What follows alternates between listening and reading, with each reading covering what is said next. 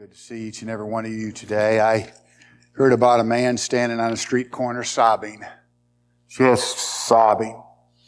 And someone came up and said, "Are you all right?" He said, "Well, I just got married to a beautiful woman."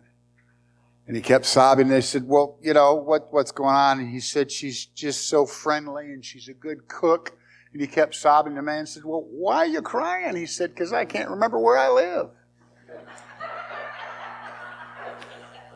They say, ladies, if you marry an archaeologist because the older you get, the more interest he'll take in you.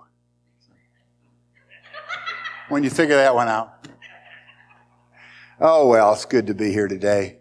Appreciate the song. I'm preaching from 1 Kings chapter 17. Here's a woman, we were going to talk about her a little more today, but we're not, because our wonderful Sunday school lesson was Elisha and the woman with the barrels, and so I'm going to take this part out of our message today. Here's this woman, she's broken. Have you ever been broken? I'm not saying necessarily poor like her, but you're to a place where you realize you are nothing. It's happened to me a couple times in my life where God just had to just humble me.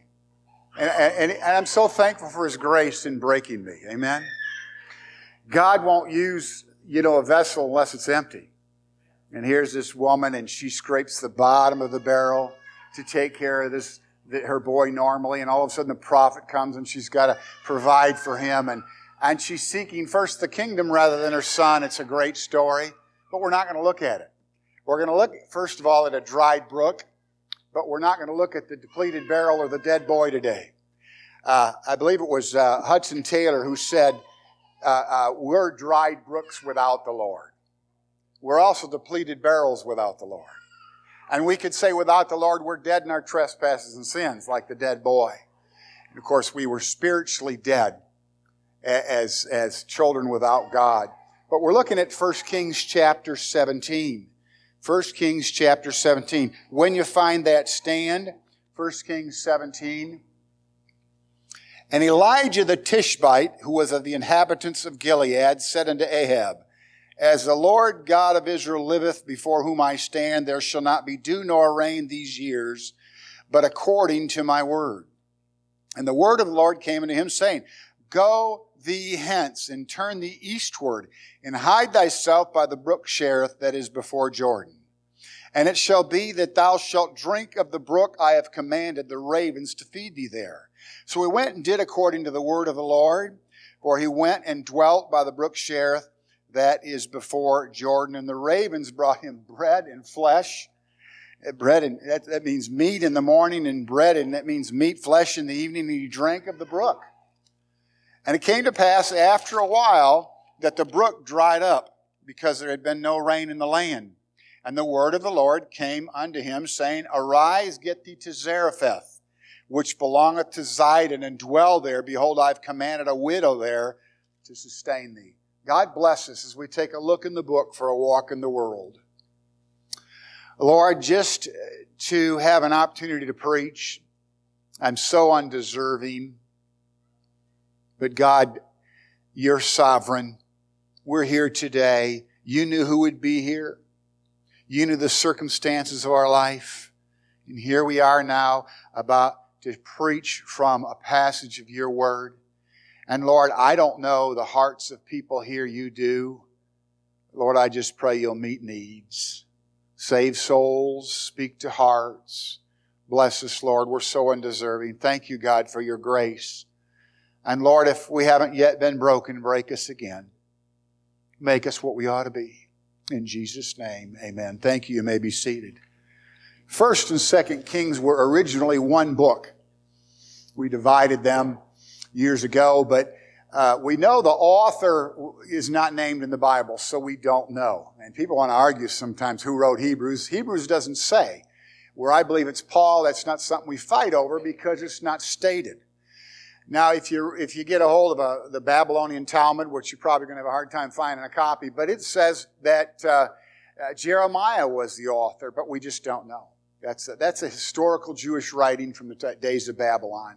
So we don't know who wrote the book, but we know that it is comprised of prophets' words and different experiences of different prophets. We have things about David in here and Samuel, and here, of course, Elijah, and as we studied in Sunday school, Elijah, and a lot of great barrel stories in the Bible, right?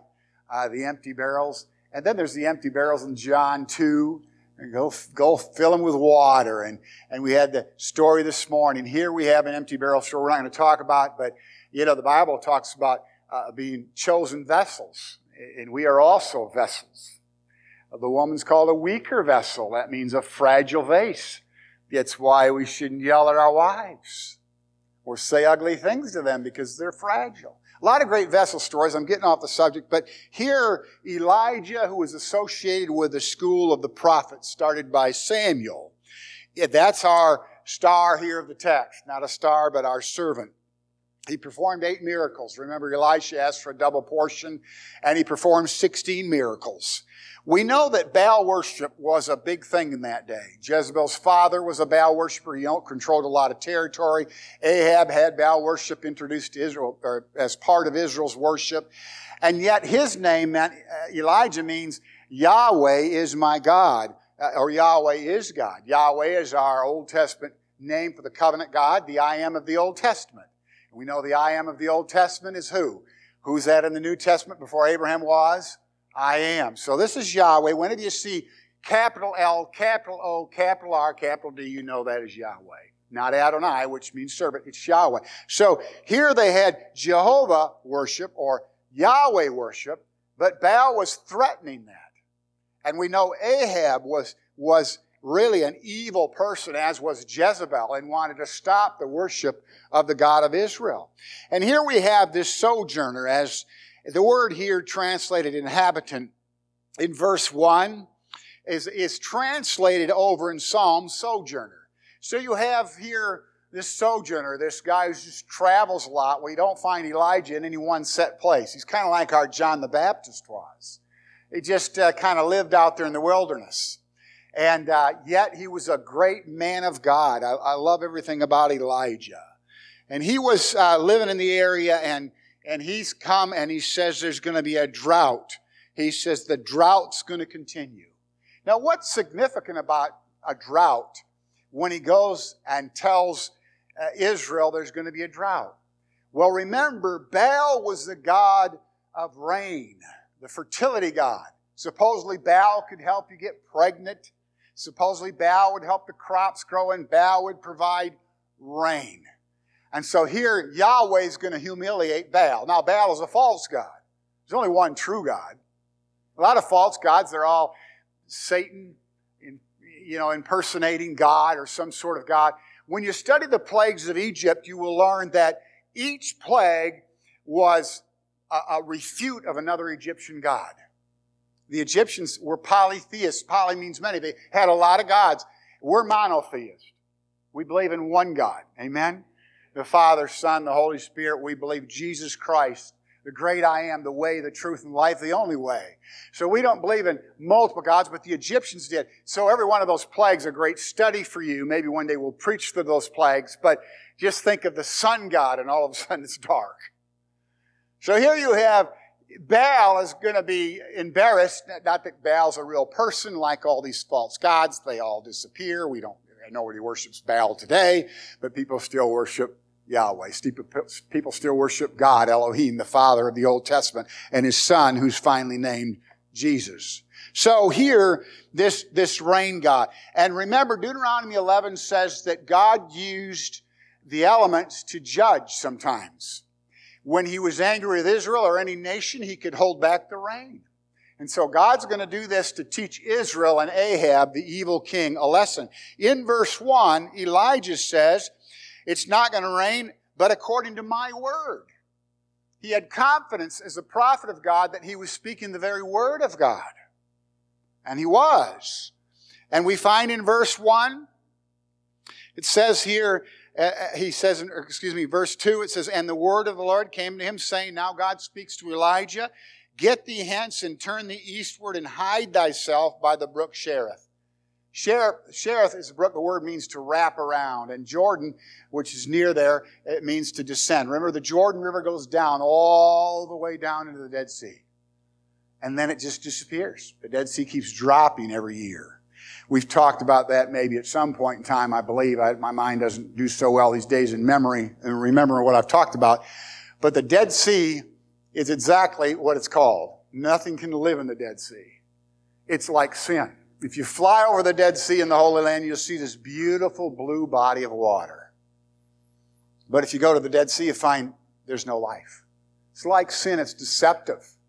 And so the Jordan River descends down into that. But he's hiding by this little brook. It says, hide thyself. So first of all, God hides His people. God hides His people.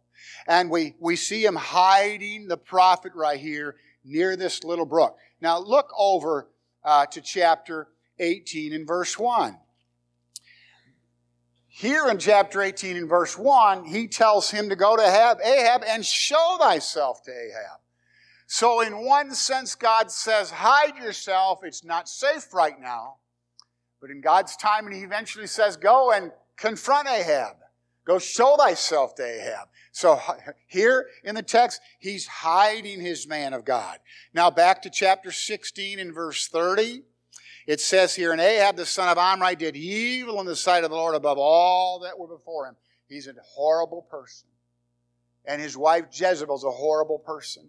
She later becomes dog food. You know that story. But here they are. And she threatens the life of Elijah in chapter 19. Ahab's always threatening the life of prophets who prophesied the truth. You know, sinful people hate to hear the truth. That's why the world says we shouldn't preach. They call it hate speech if we preach against this new law that gives people the right to get a sex change operation and then men can beat up women, I guess, in boxing arenas or something. It's perverted, it's nonsense, but the world doesn't like the truth. And just like Ahab and Jezebel today, many of our leaders hate the truth. And so here we have God hiding the prophet. I like the 23rd Psalm, verse 5. Thou preparest a table before me in the presence of mine enemies. God takes care of His people. He hides them. Then, verses 4 to 6, God provides for His people. My pastor used to say, where God guides, God provides. I remember as a missionary, I decided back living in my trailer in Tree and Sky Mobile Home Park, I needed to go raise support. So I quit my job. And I go on my first trip without any money. Pulling out of my driveway, a person came and gave me $20. Or I was going to Florida without any money in my pocket. That's how dumb I was. I guess it was fate, but I didn't have a credit card. And yet, I saw many times, we didn't have food. All of a sudden, we'd come home. We didn't tell anybody, except the Lord. There'd be a 50-pound bag of potato on my porch. I thought, wow, how did someone know that? So we had baked potatoes and fried potatoes and mashed potatoes, potato soup, everything. But yet, God always provides for His people.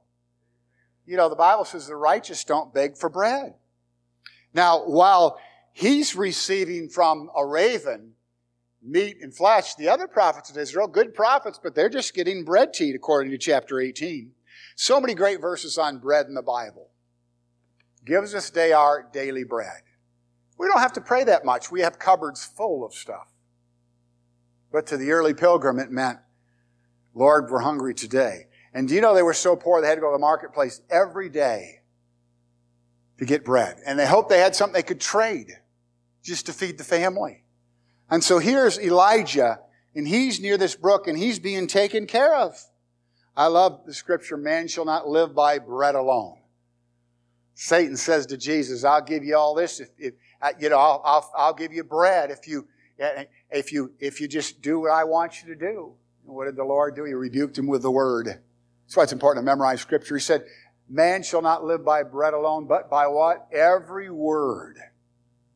Every word. The Word of God is supernaturally empowered. It's a sword. And of course, there's so many great things in the Bible about bread. We think of the bread of life.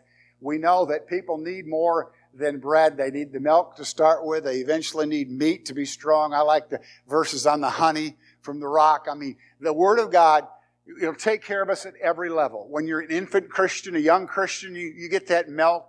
Oh, you're so excited when you read John's Gospel. And 40 years later, you read John's Gospel, and it's so deep, and you're still excited. Because He gives you that meat, and He gives you the secret things of the Word. And so God provides for His people. He feeds them. I think of the Bible says the righteous don't need to beg for bread. We need to teach people today things that we learned when we were young.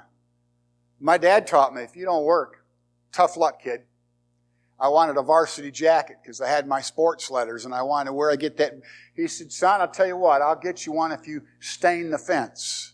Well, we had a wooden fence all the way around our backyard, and I had to stain that thing, both sides. And he'd come home and he'd say, well, it's not really good there. You got to do good work, son. And I worked and worked to get that jacket. I resented it then. I loved the jacket, but resented staining the fence. But my dad taught me something. The importance of hard work. Our country needs to remember the Bible said if a man doesn't work, he shouldn't. Healthy, able-bodied men need to be working. And so here the Bible says the righteous don't beg for bread. Elijah's getting bread and meat. Look at verse 4. It says here, the ravens would feed him there. Feed thee there. That word translated feed, look at verse 9. Same Hebrew word in verse 9 is translated two words from the end of the last, verse 9, the end of the last line, sustain. Same Hebrew word. Translated in one place, sustain, the other feed. God sustains us. God feeds us. He fed the prophet, and He'll feed us. And so we find God providing here. He provides for His man. And the interesting thing is He uses a raven to do it. Sports teams that have the raven or one of those birds, they call themselves the dirty birds. Actually, it's biblical. Leviticus 11 says the raven is a dirty bird. You're not supposed to eat it. I wouldn't eat one anyway, but it was dirty. I'm certain it doesn't taste good. There's a dirty bird. It's black, which is a type of sin. You know that. Righteousness is white. We have a wedding gown, and a woman wears white because she says, I'm a virgin. I'm pure, I'm clean, and here a raven is black. And it lives off the filth of the world. When Noah rested on Mount Arad on the 17th day, which is very significant, that's the same as the resurrection. We'll tie that in some other time. But we know that he sent out two birds. He sent out a dove that had to come back. Why? It couldn't find any seeds. But the raven could live off those floating, bloated carcasses because it was a dirty bird. And yet, Luke 12 says, the Lord feeds and takes care of the raven.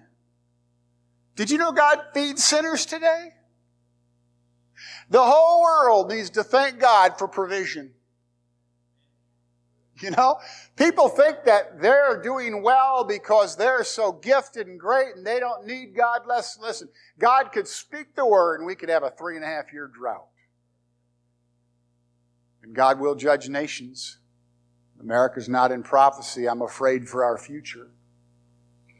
God looks very unfavorably at sin. We have a problem in our country. And we can't change it politically.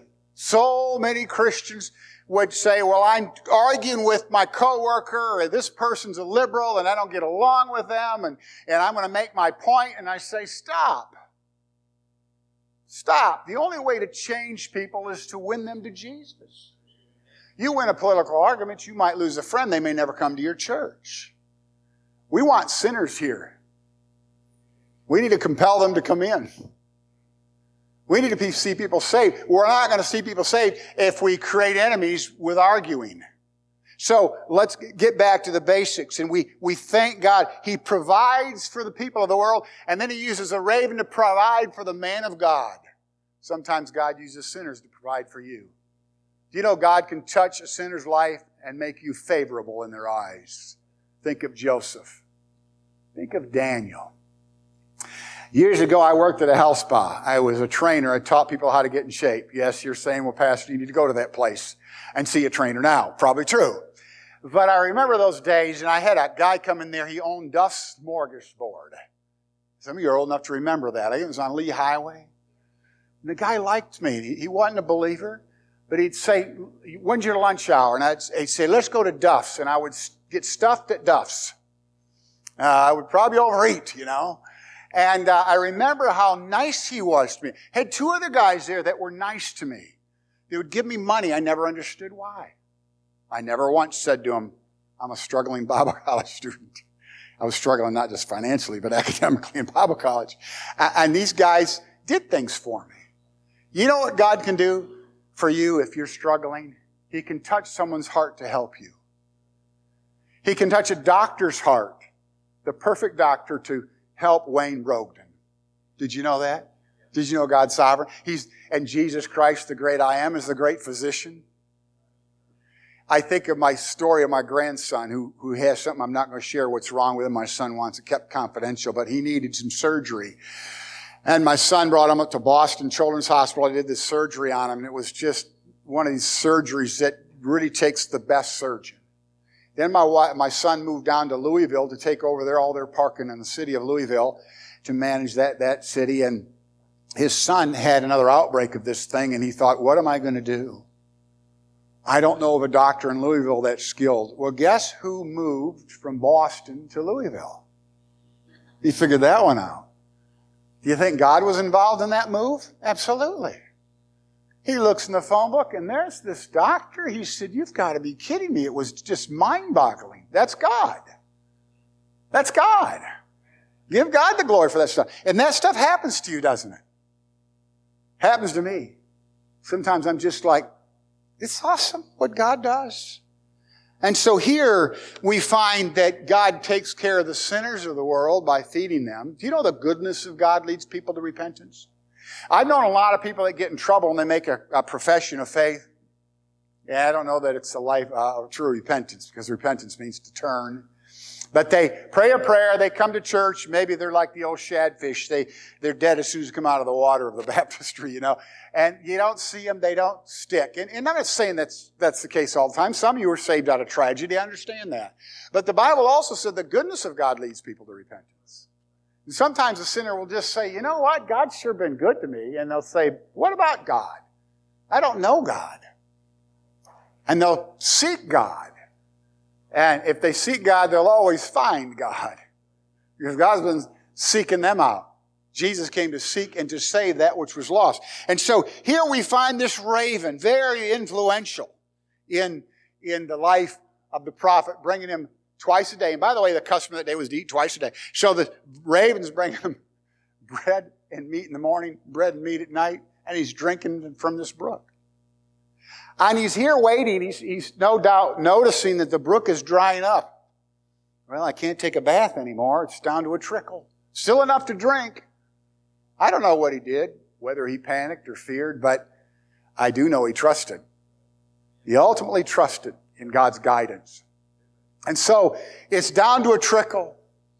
And my question today is, what do you do when the brook runs dry? What do you do? What do you do? We've changed insurances this year because the other was too expensive, and they're not covering some of our medications. And it's getting difficult for my wife, who has lupus, and not to get some of the things she needs, and it's been frustrating. What do? We can't look for solutions out there. We look for solutions up there. Up there. You know who's up there? God. That's the answer. God, the great provider, the perfect God, Jehovah Tiskadu. God is our righteousness. Jehovah Jireh. God's our provider. God's our banner. God's everything. God's everything you ever needed in a God. He's a perfect God, and He will provide. So here He is, and He's no doubt wondering. The ravens have taken care of it, and the Bible said it came to pass after a while that the brook dried up because there had been no rain in the land. And the word of the Lord came again and said, "Get thee to Zarephath." Zarephath means refining, tested or tried or put through a fire. And he's going to be tested there again. But there's no doubt he's tested here. And he had to just wait by that little brook for days and just drink of this brook and wonder, what is God doing? You know, I like it where God says to Ruth, sit still, Ruth, and see how the matter will turn out. The actual words are, see how the matter will fall. I like what he said to Job, stand still and see his wondrous works. We know the great phrase to Moses, stand still. He's at the brink of destruction. The enemy's coming. There's a wall of water, and God says, stand still and see the salvation of the Lord. And then the psalmist in Psalm 46, be still and know I am God. Two great phrases. I am Elohim. I'm God, the great I am. Just be still. You know what that means, be still? If you study that Hebrew word, it means take your hands off. Take your hands off. Too often we try to manipulate situations. We have to wait on God. Wait on God. I've gotten ahead of myself more times than I want to talk about. I've done some of the dumbest things in my life. Wished I hadn't. You don't get do-overs. You just have to ask for forgiveness. If I would just wait on God. Wait on the Lord. I love the story about a little boy. He's on the side of the road, and a neighbor man, new in the neighborhood, comes out and says, boy, that bus isn't going to stop there. It stops down there in that corner. I've seen the bus. I know the bus route. I got the thing from school for my children. You got to go down to that corner where my children and the other children are. And the boy just stood there. And the man has said again, you're not going to get a ride. And the bus came, made a strange maneuver, came to the other side of the road, picked that boy up and went on. And as the bus was pulling away, the boy said, I knew it was going to stop here because that's my dad's the bus driver. God is my Father, Abba Father. And I know God's going to take care of me. Sometimes I just have to wait. Just have to wait. Great story about D.L. Moody. My pastor had the privilege of preaching at that great Moody church, and he was friends with H.A. Ironside and the great R.A. Torrey. And he had some great friends. My pastor's been with the Lord for a long time, but there's a story about D.L. Moody I like. Moody's on Lake Michigan, headed back to Chicago when a storm comes up, and Lake Michigan can get very rough. I've been seasick out there. Salmon fishing, and I tell you, it's rough, and it can get really, really bad. And people were all frantic and nervous and urgently praying. People didn't know God were praying, I'm sure. And someone said to D.L. Moody, why are you so calm? There's a storm, and we're about to perish. He said, well, it's like this. I have a sister in Chicago, and I have one in heaven. And I'm going to see one of them tonight.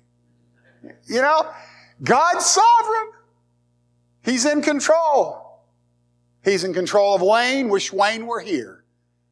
He's in control of Wayne's health. He's in control of your wealth or lack of it. He's in control of your circumstances. We all have a cross to carry.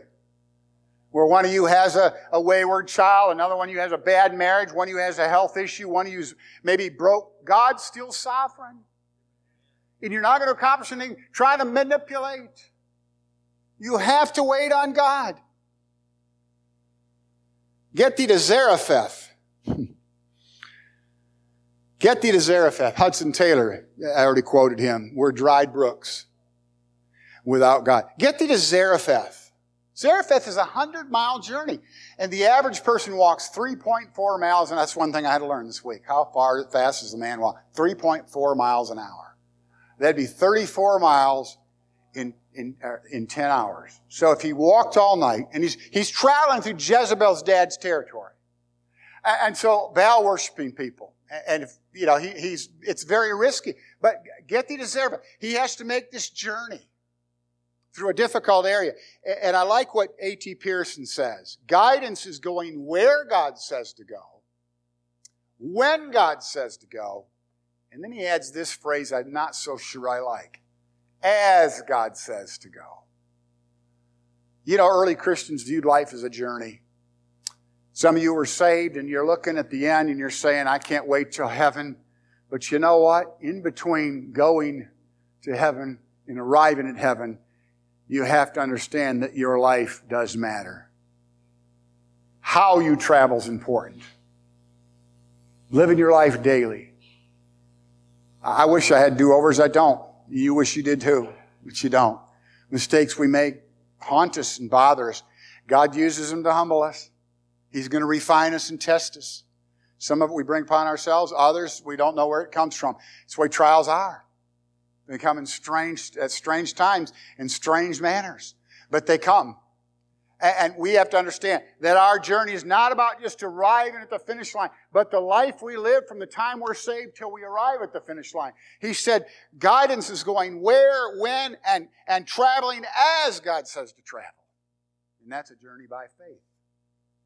Hebrews calls it a race. That word agon or agony is there. You get a word agony from it. Life's not easy.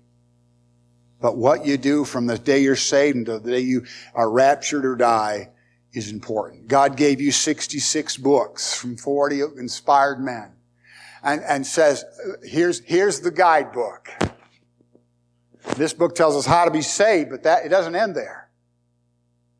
That's the beginning of a journey. And traveling as God wants us to travel is in accordance to this Word. The inspired and inerrant, infallible Word of God.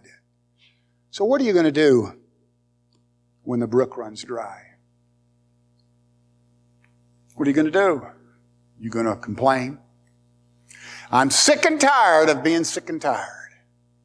I'm sick and tired of being broke. Every time I get a little bit of money, something breaks. I'm tired of it. What about the person who doesn't have their daily bread? I'm sick and tired of all these health problems. I'm tired of being sick. Do you complain? If you believe God's sovereign, He has a purpose in it. It doesn't say all things are good. It says all things work together for good. Ecclesiastes says He makes everything beautiful in His time. God doesn't work on my calendar. I'm tired of this coworker. I can't stand it anymore. Start praying for him. You know, he may be a raven that might end up helping you. Or a raven you can help. A raven's a type of a sinner. God has you where you are for a reason. He doesn't make mistakes. I left when I was your interim pastor 2.5 years ago. I left here and it was a troubled church. You know, we had 40 to start with. We grew and there was never total real reconciliation. There was still this inner fighting. I left. As I finally, as you found Brian, Lord, well, I'll never go back there again. Not going to help that church again. I mean, it was rough. And yet, what is God? He's in control. God knew I'd preach this today before I was born. Isn't that something? The all-knowing God never ceases to amaze me. Sometimes I'm mad about something. All right, God, what's going on here? It's almost as if He speaks. He doesn't speak in an audible voice, by the way, but He'll just say to my conscience, well, are you going to preach on how I'm in control this week? And I think, oh, don't bring my sermons up, Lord. I know what I say. God's in control of every detail of your life. So do you complain or do you become dishonest and find a way to finagle your way through it? Do you manipulate the situation? Run to a bank and get a loan even though you owe other loans? You know, it's another thing we got a problem with. People borrow money and they decide they don't want to pay it back to get an attorney and they file bankruptcy and they don't pay back what they owe. Did you know that's sinful? Kind of quiet in here. You borrow money, are you supposed to pay it back? Amen. And in our country, don't worry about it. We're teaching our people that they can borrow and not pay. Well, I heard this week legislation to let people, who borrowed money not pay it back, just forgive it. Up to 120%. They're going to even give them cash in addition to wiping their loan out. I'm thinking, what is going on here? Wish I'd have borrowed some money. No, I'm just kidding. But do you manipulate? Do you borrow? Do you beg? Or do you trust? Trust in the Lord with all your heart, and lean not unto thine own understanding. When you don't understand, you need to trust. Get that one word. Trust in the Lord with all your heart. You won't understand. But it goes on to say, trust in the Lord with all your heart. Lean not on thine own understanding. And He will what? Direct your paths. You want God's direction? Trust Him. Trust Him. Trust Him. He's in control. And if you're here today and you're not saved, I don't know of any visitors, but if you're here today and you're not saved, it's time to trust Him today. He will save you. Whosoever will may come. Trust in the Lord today. Let's pray. God, thank you for your word. And I know, God, you're in control. Sometimes I don't like the way you do things, but you know what's best because you're God. And I'm just Dan Mao and my two natures, old Dan and new man, constantly fighting, and my old Dan is always wrong. Thank you, God. Thank you for being in control of Wayne's life and Candy's daddy